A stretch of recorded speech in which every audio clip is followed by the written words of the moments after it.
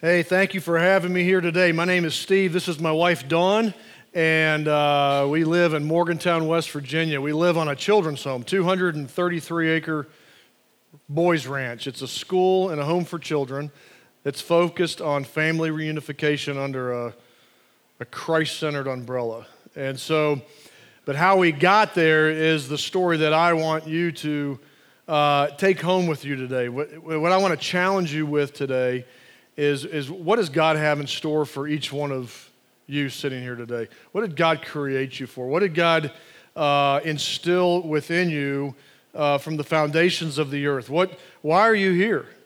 Why are you here? Are you here to just take up space, or are you here to be part of God's story? And so I'm hoping that my story will resonate into your story and that you'll be encouraged to chase that and to prayerfully seek that and to pull people in around you to affirm it. And so I'm going to back up a little bit. So my background is one of it came from West Virginia. I was born here, but my father died when I was 13 years old, and my teen years were rough. I went down a path that I was with people I shouldn't have been.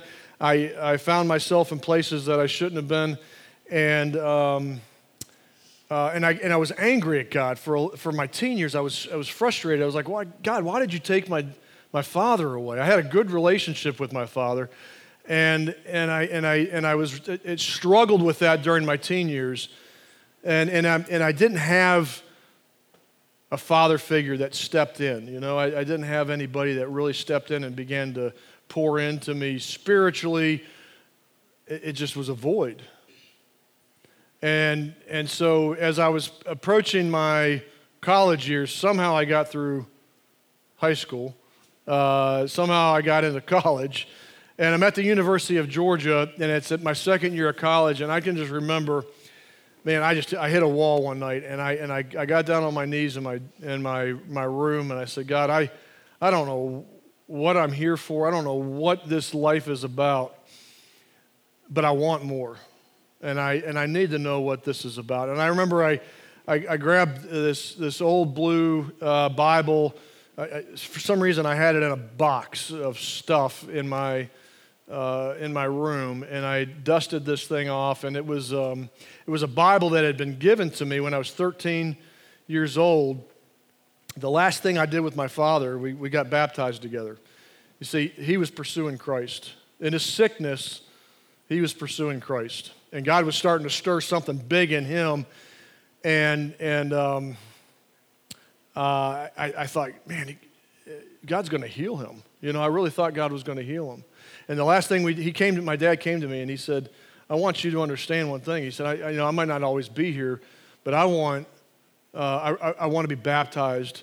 I know I'm fighting this cancer, and I want to be baptized. And I said, Dad, I'm ready to do it as well. And so that was the last thing we did together. They gave you a Bible when you get baptized, and then that thing just got put on a shelf for years and years and years. And so there I am in my dorm, my room at the University of Georgia, and I said, God, I need to know. I don't even know where to start in here. And by God's grace, I landed in Ephesians 2. And it is for by grace you have been saved through faith, that it is not from yourselves, it is a gift of God, not by works, so that no one can boast. For we are God's workmanship, created in Christ Jesus to do good works, which God prepared in advance for us to do. See, we are God's workmanship. And I said, well, what does that mean? What am I? Obviously, God created me for something, but I couldn't discern, I couldn't figure it out, I didn't have clarity, and so I began praying. I said, God, just show me what this is all about. And it's interesting how God can take the pains of your past and make them the strengths of your future. You know? And so I had this painful teen years. I was where I wasn't supposed to be. I was with people. I saw a lot of stuff, and I began being drawn into law enforcement. And I put my application in, and next thing I know, I was going to the police academy. And for the next 12 years, I was a police officer in Metro Atlanta. and absolutely loved what I did. I got to do detective work for a few years. I got to do undercover work. I got to eventually work with a street crimes unit that worked with the FBI gang unit, and things were wide open. I mean, every night I was I was in my zone. Okay, that's what I was created for that season. I was in my zone. We were cleaning up neighborhoods. We were putting really, really, really bad guys away. I can remember this lady coming to me, heavy-set lady, and she just hugged me and pulled me in, and she said, "I haven't been able to come out after dark in years." She said, "Now I can go to the grocery store. I can feel safe." And so those were my moments. I could also remember taking guys to jail, and they're in the back seat of my car, and they said, out of the blue, "Hey, did you ever go to church, or did you ever steer wrong when you were young?" They had questions on the way to the county jail, and it might have been prompted by a song on the radio or something that happened at the scene, but God was using my years in law enforcement to plant seeds in people's life and to tell them about the truth of Jesus. And so this whole thing was building, and God introduced me to my wife. And so we got to, we met at church, a big church in Atlanta, a big singles group. It was actually about the size of this group here. It was, one of these big churches in Atlanta. So, but then my shift changed, and I couldn't, I was working day watch, and I couldn't get to church, and I was wondering, what's going on with Dawn? And I was having, this is before cell phones and beepers and, things. And so we were. So I remember I positioned my patrol car where I could see her Jeep Wrangler coming up the road, and I waited for her to get right in the middle of that church parking lot, and I'd sweep out and turn the lights and sirens on, and then I'd get out and I'd put on the PA system, "Ma'am, show me your hands," and people are walking in the front door, and they're like, "Man, wonder what that girl did over there." And so I get up to the door, and she's like, I just remember just her shaking her head. She said, "What do you want?" I said, "I want to go out with you." So we started. We had a great time dating. We both were. She was working at a hospital late as a social worker. I was working these crazy hours, and growing up in Atlanta, there's all these things. The city never sleeps. But God brought us together for a reason. And this whole journey just kept building and building. And so it was when we met that God began stirring something within both of us. What are we going to do with our lives? What are we here for? What has God put us on this track for? Is it just to have kids and get into a neighborhood and then maybe one day raise a little bit more money, get in a neighborhood with sidewalks? And then raise a little bit more money, get on a neighborhood with sidewalks and a swim and tennis. That's the Atlanta way. That was it. It was like you just kind of move up and you wait, and now we got sidewalks. I remember a friend saying, "Hey, we got a neighborhood with sidewalks." I'm like, wow, that's great. and these were real goals that people had, and but it didn't resonate with us. We were like, what are we going to do? What are we here for? What's our workmanship as a couple? What do we want to raise our kids under? What do we want to fight for? And it seemed like it was going to be something with youth. And so what I'm trying to tell you here is that when God begins to plant a seed, sometimes it's not a lightning bolt, turn on the television, there's your answer.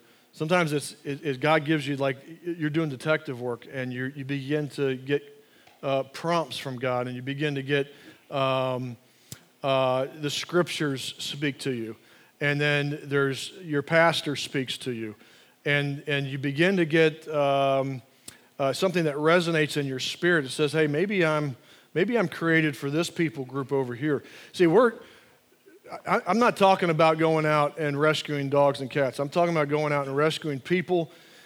Real people that you have a passion for. I'm talking about where's the heart of God? Having a Christian life that pleases and honors God. And okay, so my sister, for example, she loves the elderly. She loves being around them. She loves ministering to them. And her her gift is artwork. And so she's figured out a way, and she's got permission, and she goes into these nursing homes, and she sets up all these easels, and they wheel these little old ladies. There's not too many old men, guys, the clock's ticking. And so they get all these little old ladies set up, and they get to paint flowers and a lighthouse or whatever. But she uses that watercolor time to usher in the gospel and to minister to the heart of these people that don't have family members visiting them very often. It's a lonely place in a nursing home. Lonely place. And that's her gift. That's her talent. I'm not there. I get to a nursing home and I'm like, whew, and I guess it's just not, I'm not what I was cut out for. What I was cut out for was these troubled boys. That's where God took me from law enforcement. That's who I was when I was a kid. And so Dawn and I were going on our journey together. We're building our lives, and this stirring is starting to get, and I'm not saying it wasn't immediate. This was about 2 years of prayer and pulling in people, godly people from our church around us and saying, hey, what is this? What do you think we are? Should we start working with the youth? Should we start working? Should I go to seminary? I remember sitting down with my pastor and saying, hey, should I go to seminary? Thinking that was a golden ticket to get equipped to do God's work. And I realized that we could start at any time.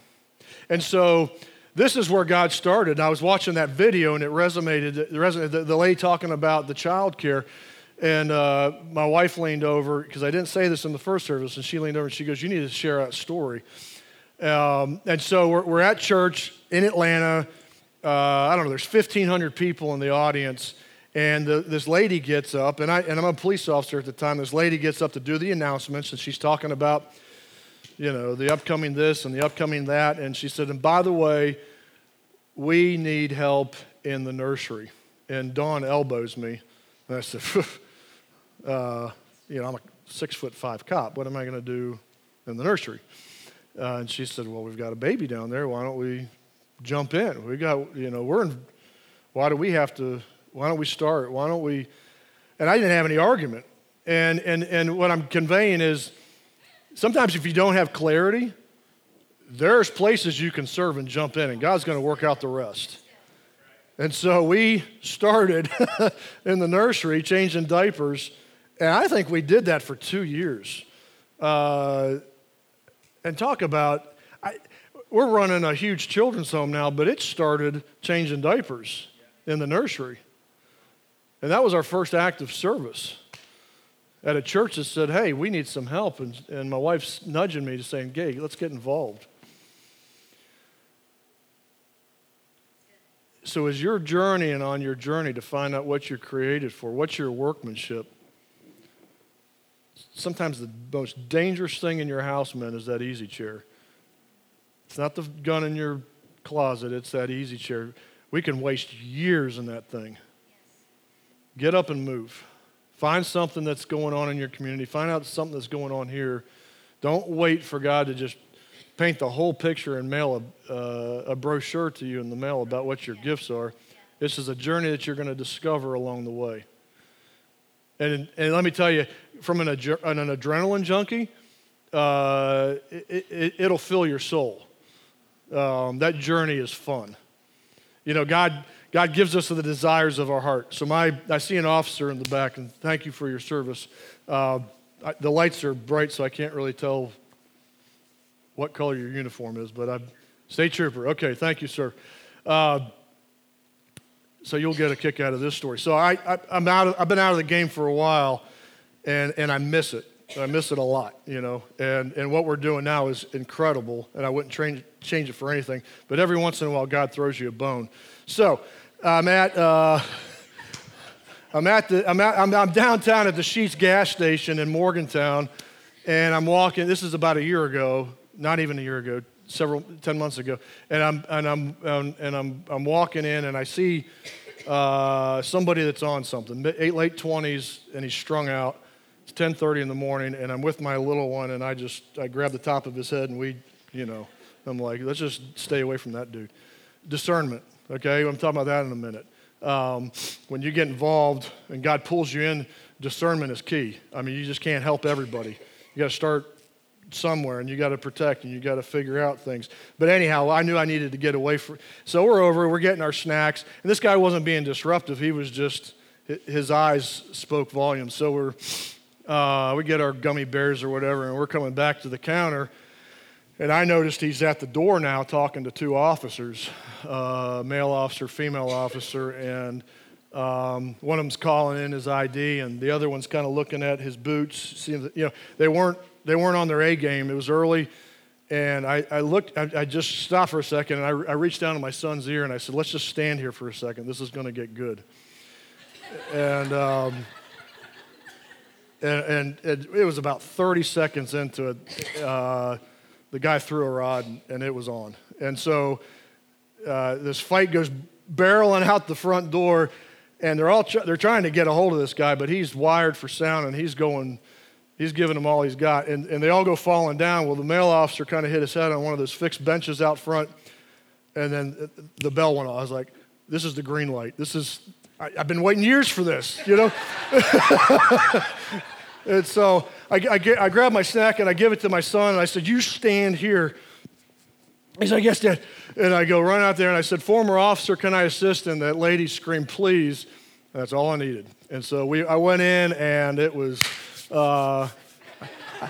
it was like I could have heard the Rocky theme playing. I was there for just a moment, but God gave me just a brief moment of satisfaction. We got the guy secured. She pepper sprayed all of us. And I went back in, and my son's just jumping up and down, and he said, Dad, that was the best father and son outing ever. He goes, let's drive around the city and look for other bad guys. And I said, well, that was really cool. So we're going up to the counter, and we put our stuff on. He's laughing, we're high-fiving, and the manager comes over, and she goes, no way, on the house. And he goes, and we get free food. And so we got, so we left there, and he was just, and so God gave me something where I was elevated in his eyes, and we had the best father-son moment it couldn't have paid for anything better than that. Man, I got way off course here, but what I'm trying to say is that God He fills your desires. I mean, this Christian walk is not boring by any means.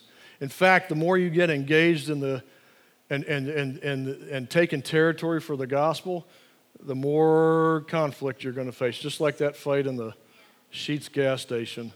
Spiritual warfare is real. I've seen it over and over again.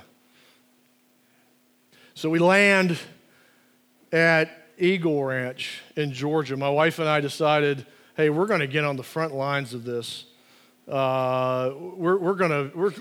got to figure this out. We found ourselves being drawn to a children's home in North Georgia, and I hung the badge up, and we went to be house parents in one of the homes on this property. Now, let me give you a picture of what Eagle Ranch is. It's been there for almost 40 years. It's huge, 300 acres. They've got 6 boys' homes, 4 girls' homes on the property, and just amenity, horses and chapel. It's one of the most beautiful children's homes in the entire country. CNN has done stories on this place. There's books written about Eagle Ranch. It set the standard in the early days when a lot of these big Christian ranches were emerging. And we got on the front lines of this. I said, if we're going to do something like this one day, this is what we need to do. And so we became house parents, and I thought being on this street crimes unit would have prepared me for anything.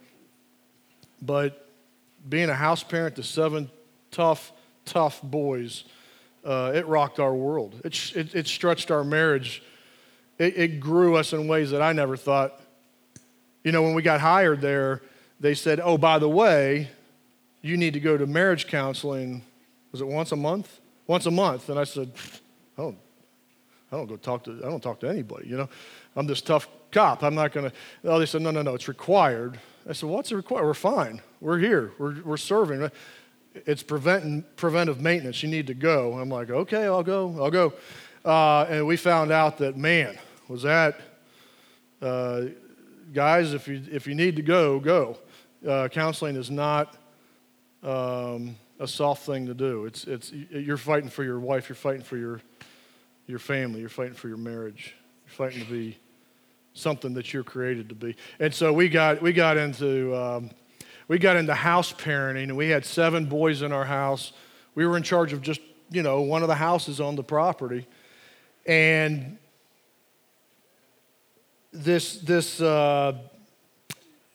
we had, because of my law enforcement background, they would shuffle the tough kids to our house. I mean, we had a house full of chaos for 3 years. We committed to 3 years, okay? That might not seem like much, but the average stay for a house parent in America is 8 months. It's one of the most quit jobs out there. You think you're going there to help these kids and love on them and la-di-da-di, and it doesn't reciprocate, and you realize, man, what am I here? What am I doing? But what we saw while we were there, and we persevered through those 3 years, we saw a program that worked. I saw a lot of programs when I was a cop where these kids were in and out of the system, and and they were just coming out wiser.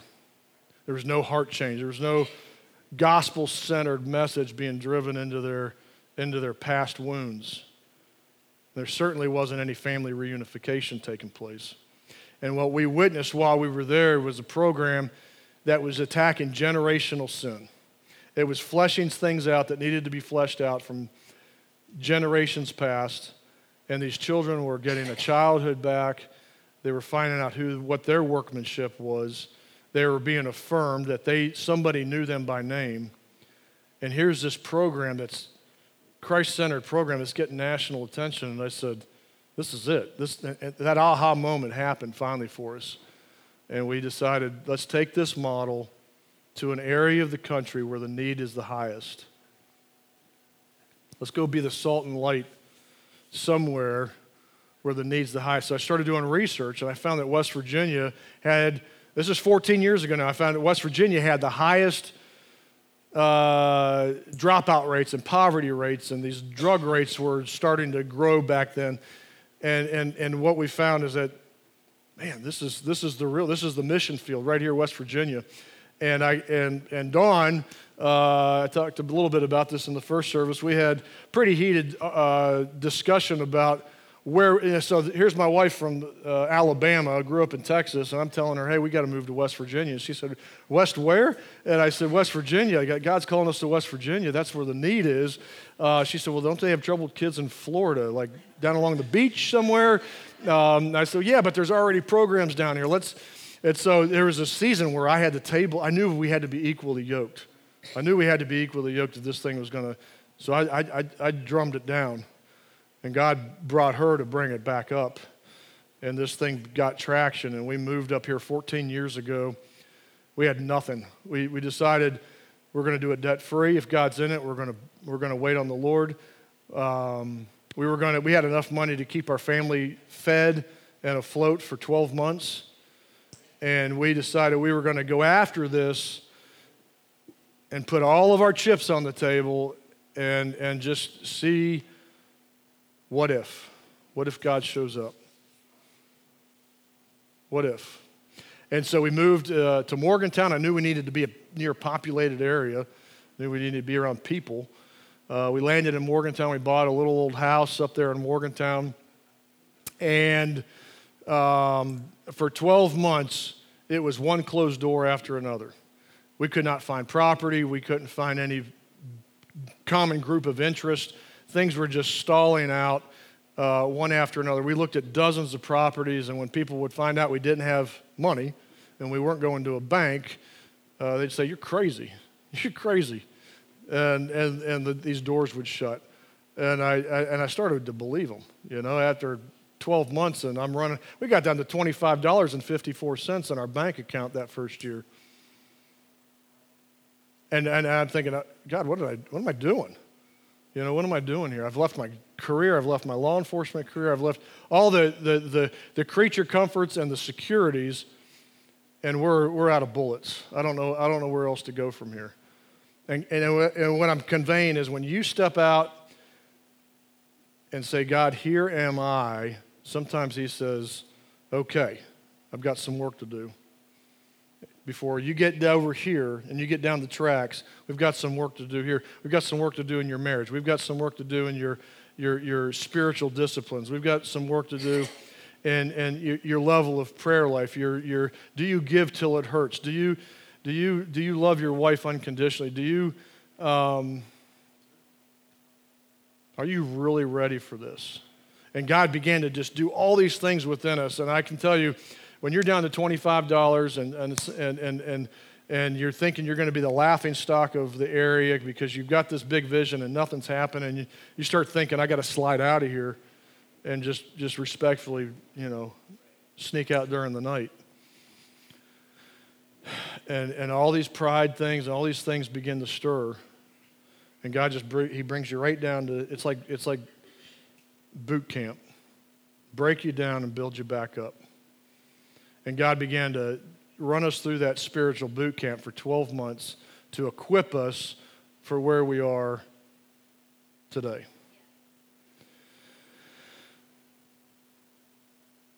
And so we were getting ready to pull stakes. I was actually looking at job applications back in Atlanta. I was thinking, oh my goodness, I got to go through the academy again. I'm not sure I'm ready for this.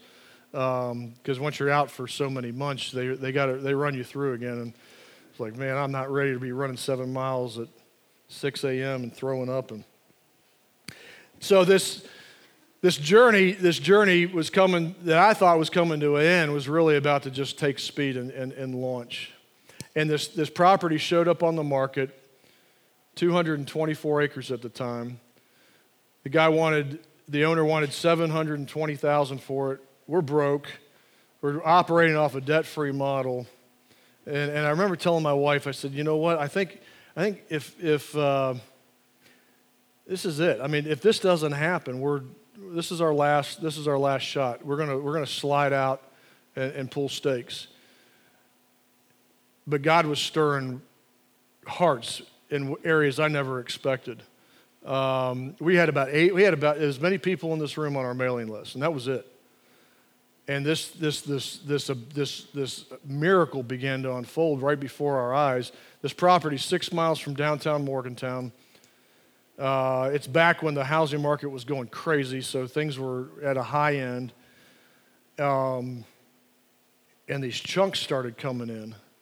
People were watching us. God had gone before us in ways that I never expected. Some of the Atlanta Falcons players surprised us. There were corporate gifts that came in, unusual corporate gifts like Mylan and Coca-Cola bottling. BB&T Bank surprised us. And so churches here, churches in Atlanta, and in 9 weeks, we wrote a check for that property, and we had a $400 balance after the closing. I mean, talk about coming right up to the edge.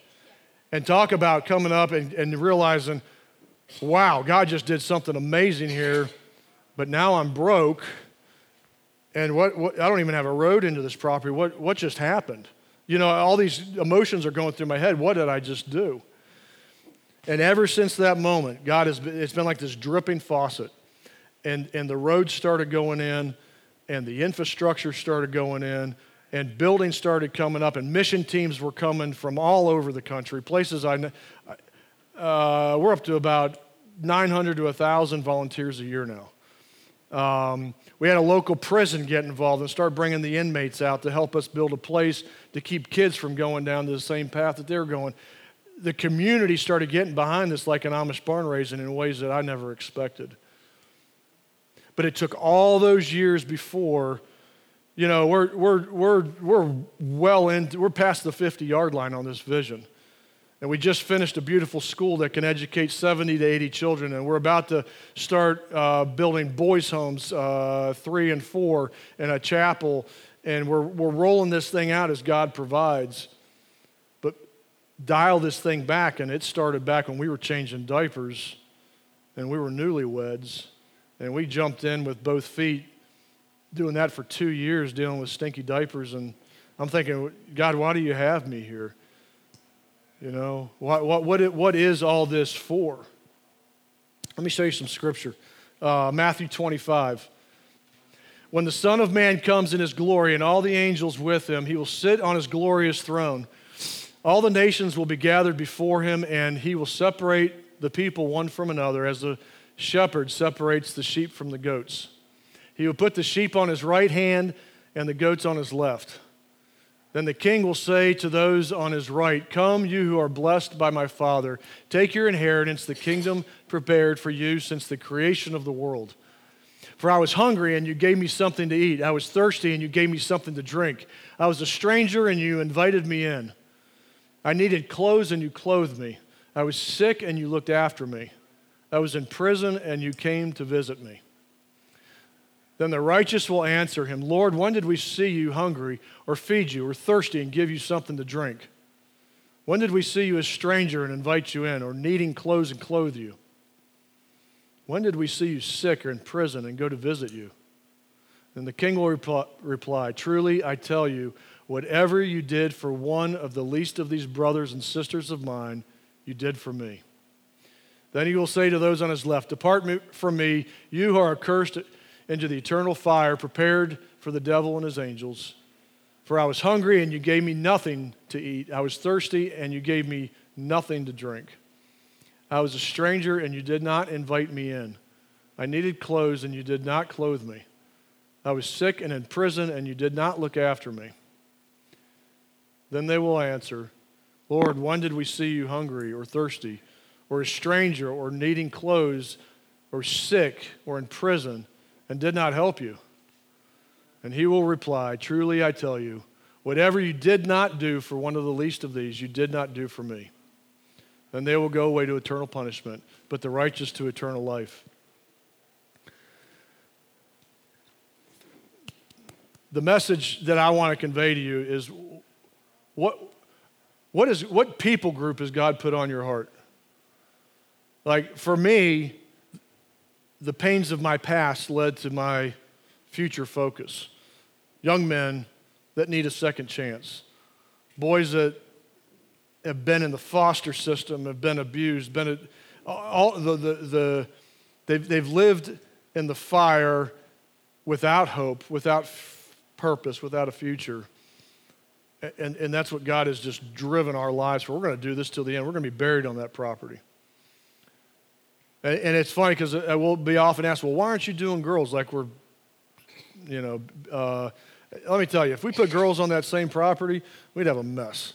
If we're going to do a girls' ranch, we're going to do it on a separate piece of ground down the road, with an alligator moat, and we'll bring Trump's wall up, and we'll figure that thing out. But what people group? For my sister, it's the elderly, it's the lonely people living in those nursing homes. Maybe you've got a heart for. My goodness, when I was pulling into town, we're driving through, and I'm driving past that McDonald's and that Wendy's. The least of these were on both sides of the sidewalk. They're all around us. I guarantee when we pull out of here, there's going to be somebody at the gas station, or there's going to be somebody, and I'm not talking about just walking up and giving them a 20. I'm talking about using discernment and finding out what God has you for. And maybe that doesn't mean you're going to start something or launch something, but find out where God is working and get equipped. Jump in with somebody. Find out a mission that's here. Get involved with the ranch. There's service projects all over this place where God has led people to get things started. Don't just sit back and let these years tick away. Get plugged into something. Start something. Find out where God's stirring. But you want to get started with something. Maybe it's going to start changing, working with the kids and changing diapers. I don't know. I'm just saying that for each one of us, God's got, when you say, "Here am I, Lord, send me," it's time for boot camp. It's time for training. Matthew 5. "You are the salt of the earth, but if the salt loses its saltiness, how can it be made salty again? It's no longer good for anything except to be thrown out and trampled underfoot. You are the light of the world. A town built on a hill cannot be hidden. Neither do people light a lamp and put it under a bowl. Instead, they put it on a stand, and it gives light to everyone in the house. In the same way, you are the light shine before men. Let your light shine before men, that they may see your good deeds and glorify your Father in heaven. What does it mean to be salt and light? One thing, we need to be people persons. Like if we got an attitude that nobody wants to be around, we can't be salt and light. We can be the best Christians we can be, but if we got you've been around a real grumpy Christian, you're like, man, what are they doing? You know, this John Maxwell taught me early on. He said, people don't care what you know until they know that you care. And that is, you want to see that played out, you come to the boys' ranch. I mean, these kids, we've got some of the toughest kids. We've got a young man that we just graduated from the program, and last year he was baptized in our pond, and he has given his life to the Lord. And this thing is a Cinderella story. But let me back it up about 3 or 4 years when he was carried out of his 4th grade classroom in handcuffs, and his world's falling apart, and he's 4 foot nothing, ready to take on Mike Tyson. I mean, this kid can destroy a room. He's damaged property on the ranch. We've had to charge him with local police and put him on probation. We've had to walk him through the justice system, but we never lost touch with this young man. We held him accountable for his actions, but he also felt the love of Christ during that whole process. And at one point, he said it was actually on a fishing trip that he realized, like the veil was lifted, and he realized that we really cared for him and that the message we were conveying to him was truth.